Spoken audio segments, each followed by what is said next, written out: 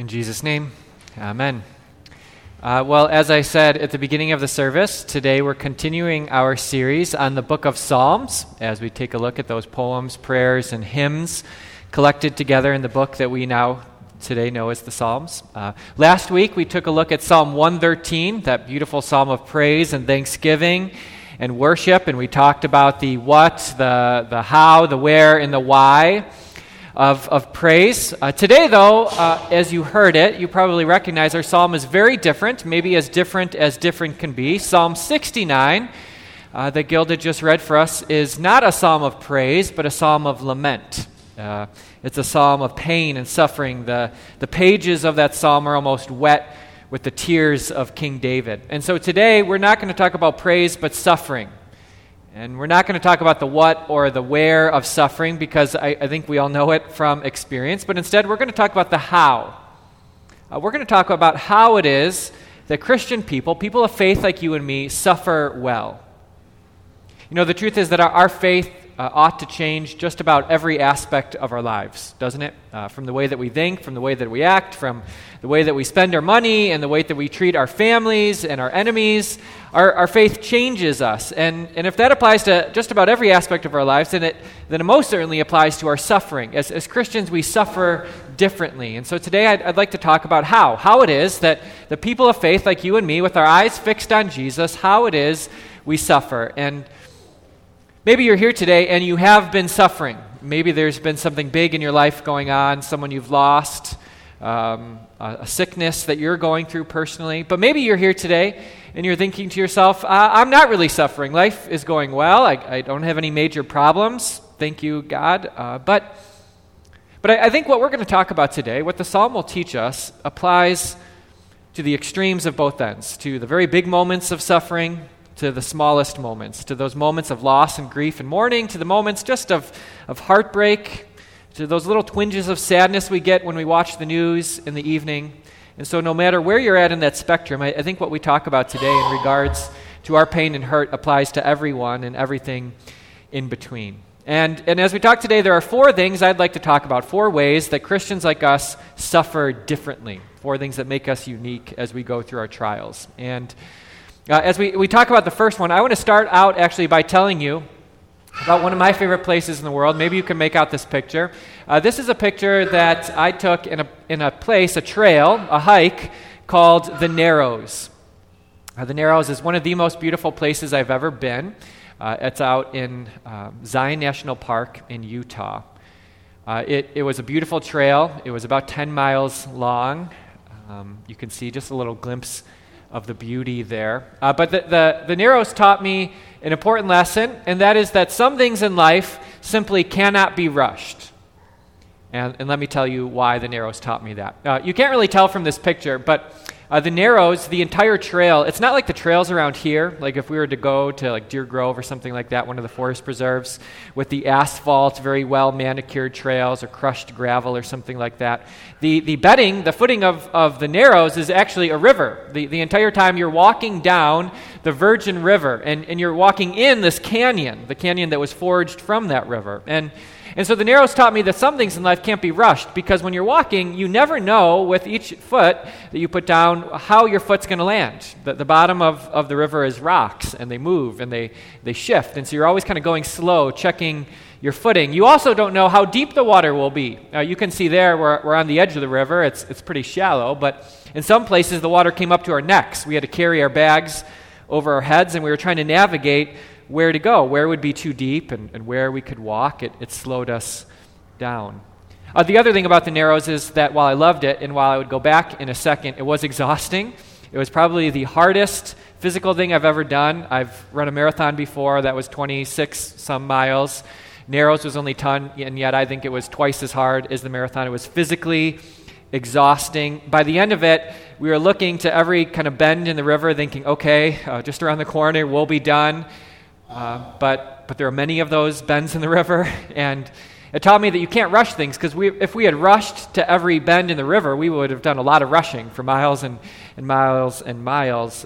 Some things in life simply can't be rushed. In the narrow's case, you'd trip, you'd fall, you end up in water over your head, you'd end up exhausted, maybe lying on the side of the river. And that's true of a trail like this, but I think it's also true of our suffering. Our suffering is not something to be rushed, but rather something to be endured.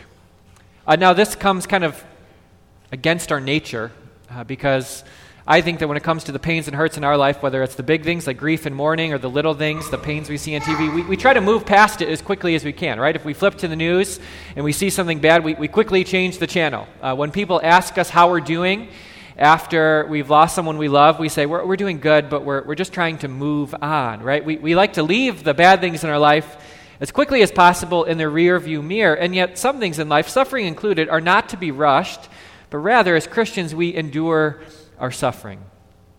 I think we see this in the psalm from start to finish. And here's what I mean. You probably noticed it in what we read. David, he often is praying within that psalm for deliverance and rescue. So it's not as though he wants to stay in the pain that he's in, but he also doesn't demand that God just snap his fingers and fix his problems now. He has the sense of enduring the pain that is in him, recognizing that maybe God is using this pain, this suffering, to teach him something or show him something or mold him into someone new. Rather than just get through it and miss out on the blessings that God might work in it, he patiently walks through it. I have a quote that I would like to show you from an author. You probably recognize the name C.S. Lewis, famous author, faithful Christian. And let me read this to you. This is what C.S. Lewis said regarding our suffering. He says, "Imagine yourself as a living house. God comes in to rebuild that house. At first, perhaps, you can understand what he's doing. He's getting the drains right, stopping the leaks in the roof, and so on. You knew that those jobs needed doing, and so you're not surprised. But presently, he starts knocking the house about in a way that hurts abominably and does not seem to make any sense. What on earth is he up to?" Well, the explanation is that he's building quite a different house than the one you thought of. Throwing out a new wing here, putting on an extra floor there, running up towers, making courtyards. You thought you were being made into a decent little cottage. But he is building a palace, and he intends to come and live in it himself.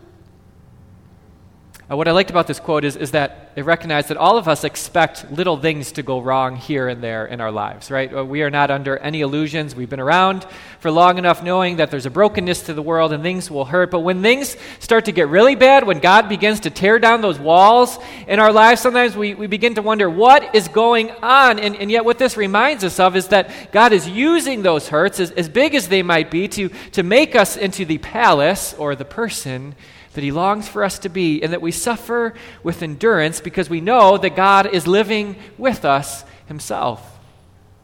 Any of you who have ever been through any sort of home renovation project know this, right? Whether it's been an addition or a bathroom or a kitchen remodel, two things you can count on: it will cost more and take longer than you ever expected, right? Or you were ever told in the beginning. Unless detail did it, then it was right on price and right on time. But for the rest of us, right, these things hurt. They take time and money, and yet we endure them knowing what the outcome will be, knowing that we'll have a new home to live in, knowing that there's a purpose behind the pain. And so as Christians, we don't rush through our suffering as something merely to get done, but we endure it patiently, knowing that God is working on us to build us into the palace that he longs us to be. So the first thing is we don't rush our suffering. The second thing is that we give our pain and our suffering to God. We take our hurts and all of the problems of this life and we place it into his hands. We don't hide anything from him because that would be silly to do anyway. God knows our feelings. And so as we lift up our prayers and our cries and our anger and give it to God, we don't have to feel embarrassed or ashamed for how we feel because God accepts and invites all of it. We heard David do this in our psalm for today. He just gives all of his pain to God. This is what he says. He says, "Save me, O God, for the waters have come up to my neck.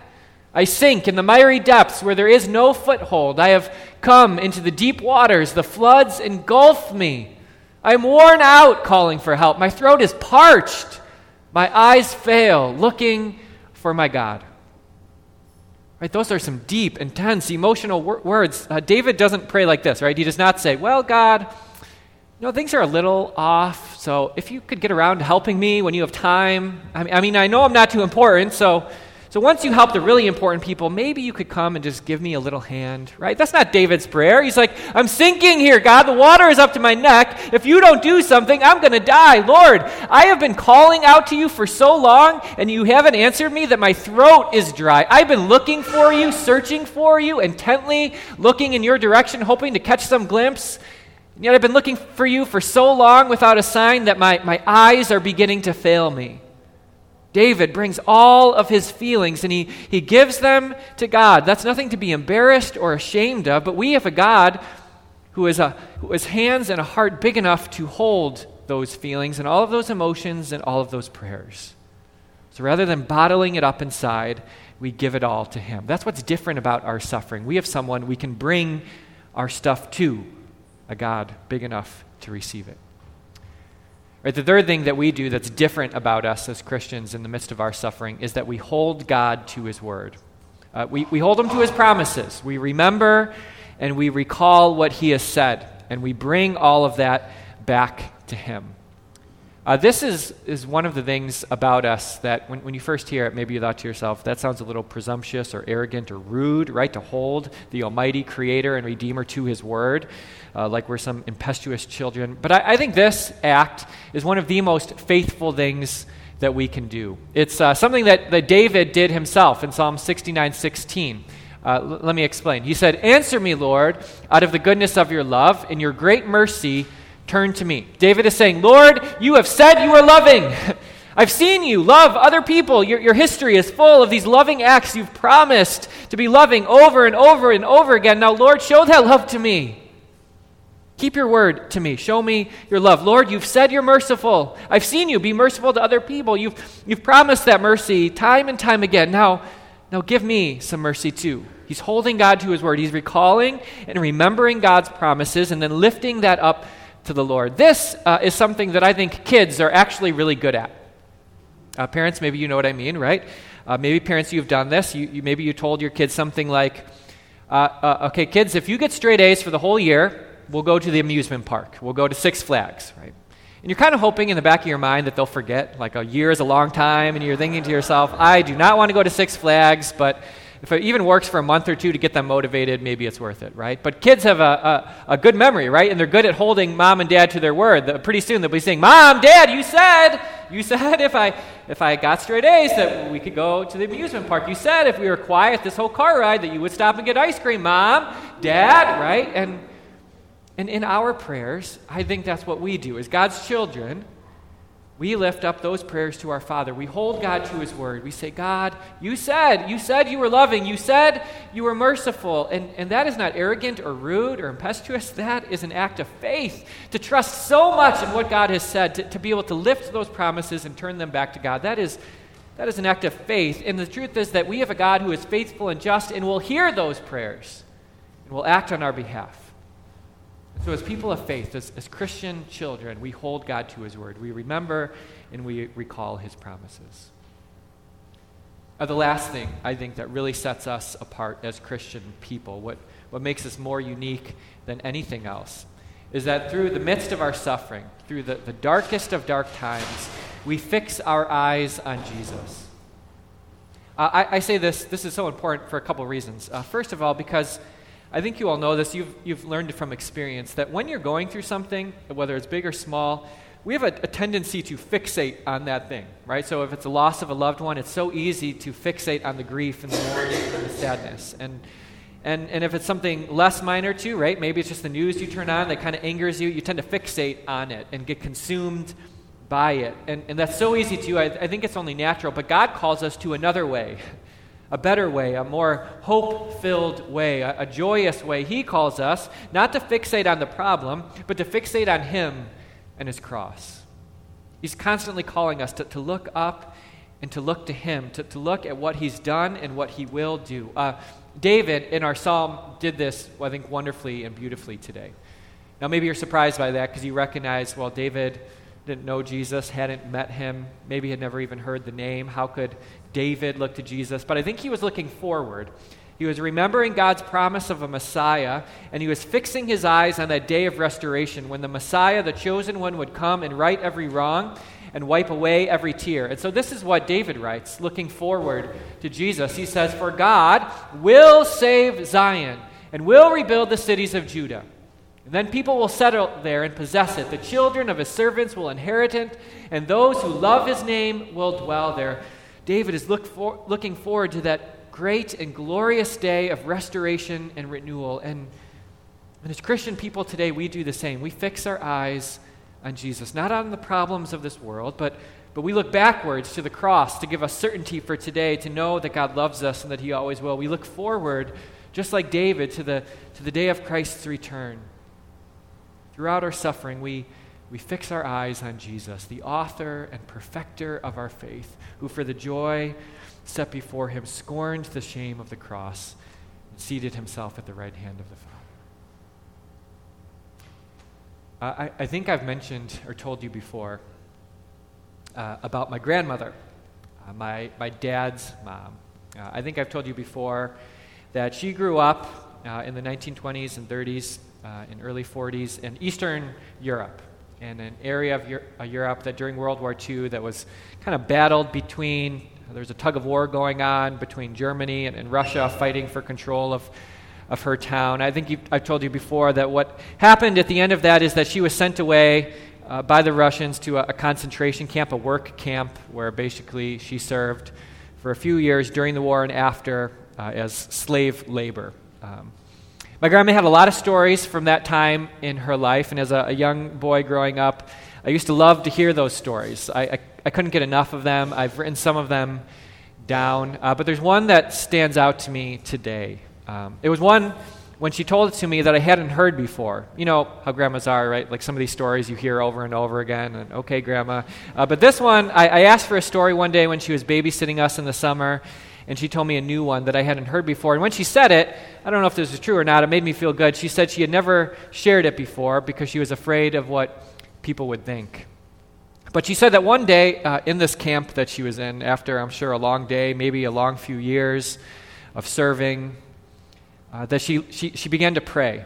She sat down on the ground and she looked up at the night sky and she began to pray to God. And as she was praying, something amazing happened that she couldn't explain to me, even all those years later. She said she looked up in the sky, and as she looked at the stars, she noticed that the stars began to move and began to form a shape, and that as she looked up in the sky, there was this cross coming at her from the stars that almost seemed to be descending. And she hadn't shared it with anyone because she thought it sounded crazy, but she told me that day. And I don't know if what she saw was real. I don't know if it was a result of exhaustion, or she had something funny to eat that night, or if God actually gave her a sign like that of her presence. I don't know, but I think the point is that it doesn't matter. That through that time, the deepest suffering of her life, she was able to look and see Jesus, that she had fixed her eyes on the cross, and that even 50 years after the fact, as a 10-year-old boy, me as a 10-year-old boy in 1996, and her telling this story, that she could look back 50 years later and still see Jesus in the midst of that suffering. That she didn't look back with anger or frustration or doubt about where God had been, but that she was able to remember that time, seeing that Jesus was there through it all. She had fixed her eyes on Christ. And brothers and sisters, I pray that we would too. I pray that when it comes to our suffering, that we wouldn't rush it, but that we would endure with patience, trusting that God is fashioning us into that palace he longs to dwell in. I pray that we would give our hurts and our pains to God, that we would let him take care of all that we suffer through, that we would hold him to his word and recall and remember his promises, and then that we would look to him throughout it all. In Jesus' name, amen.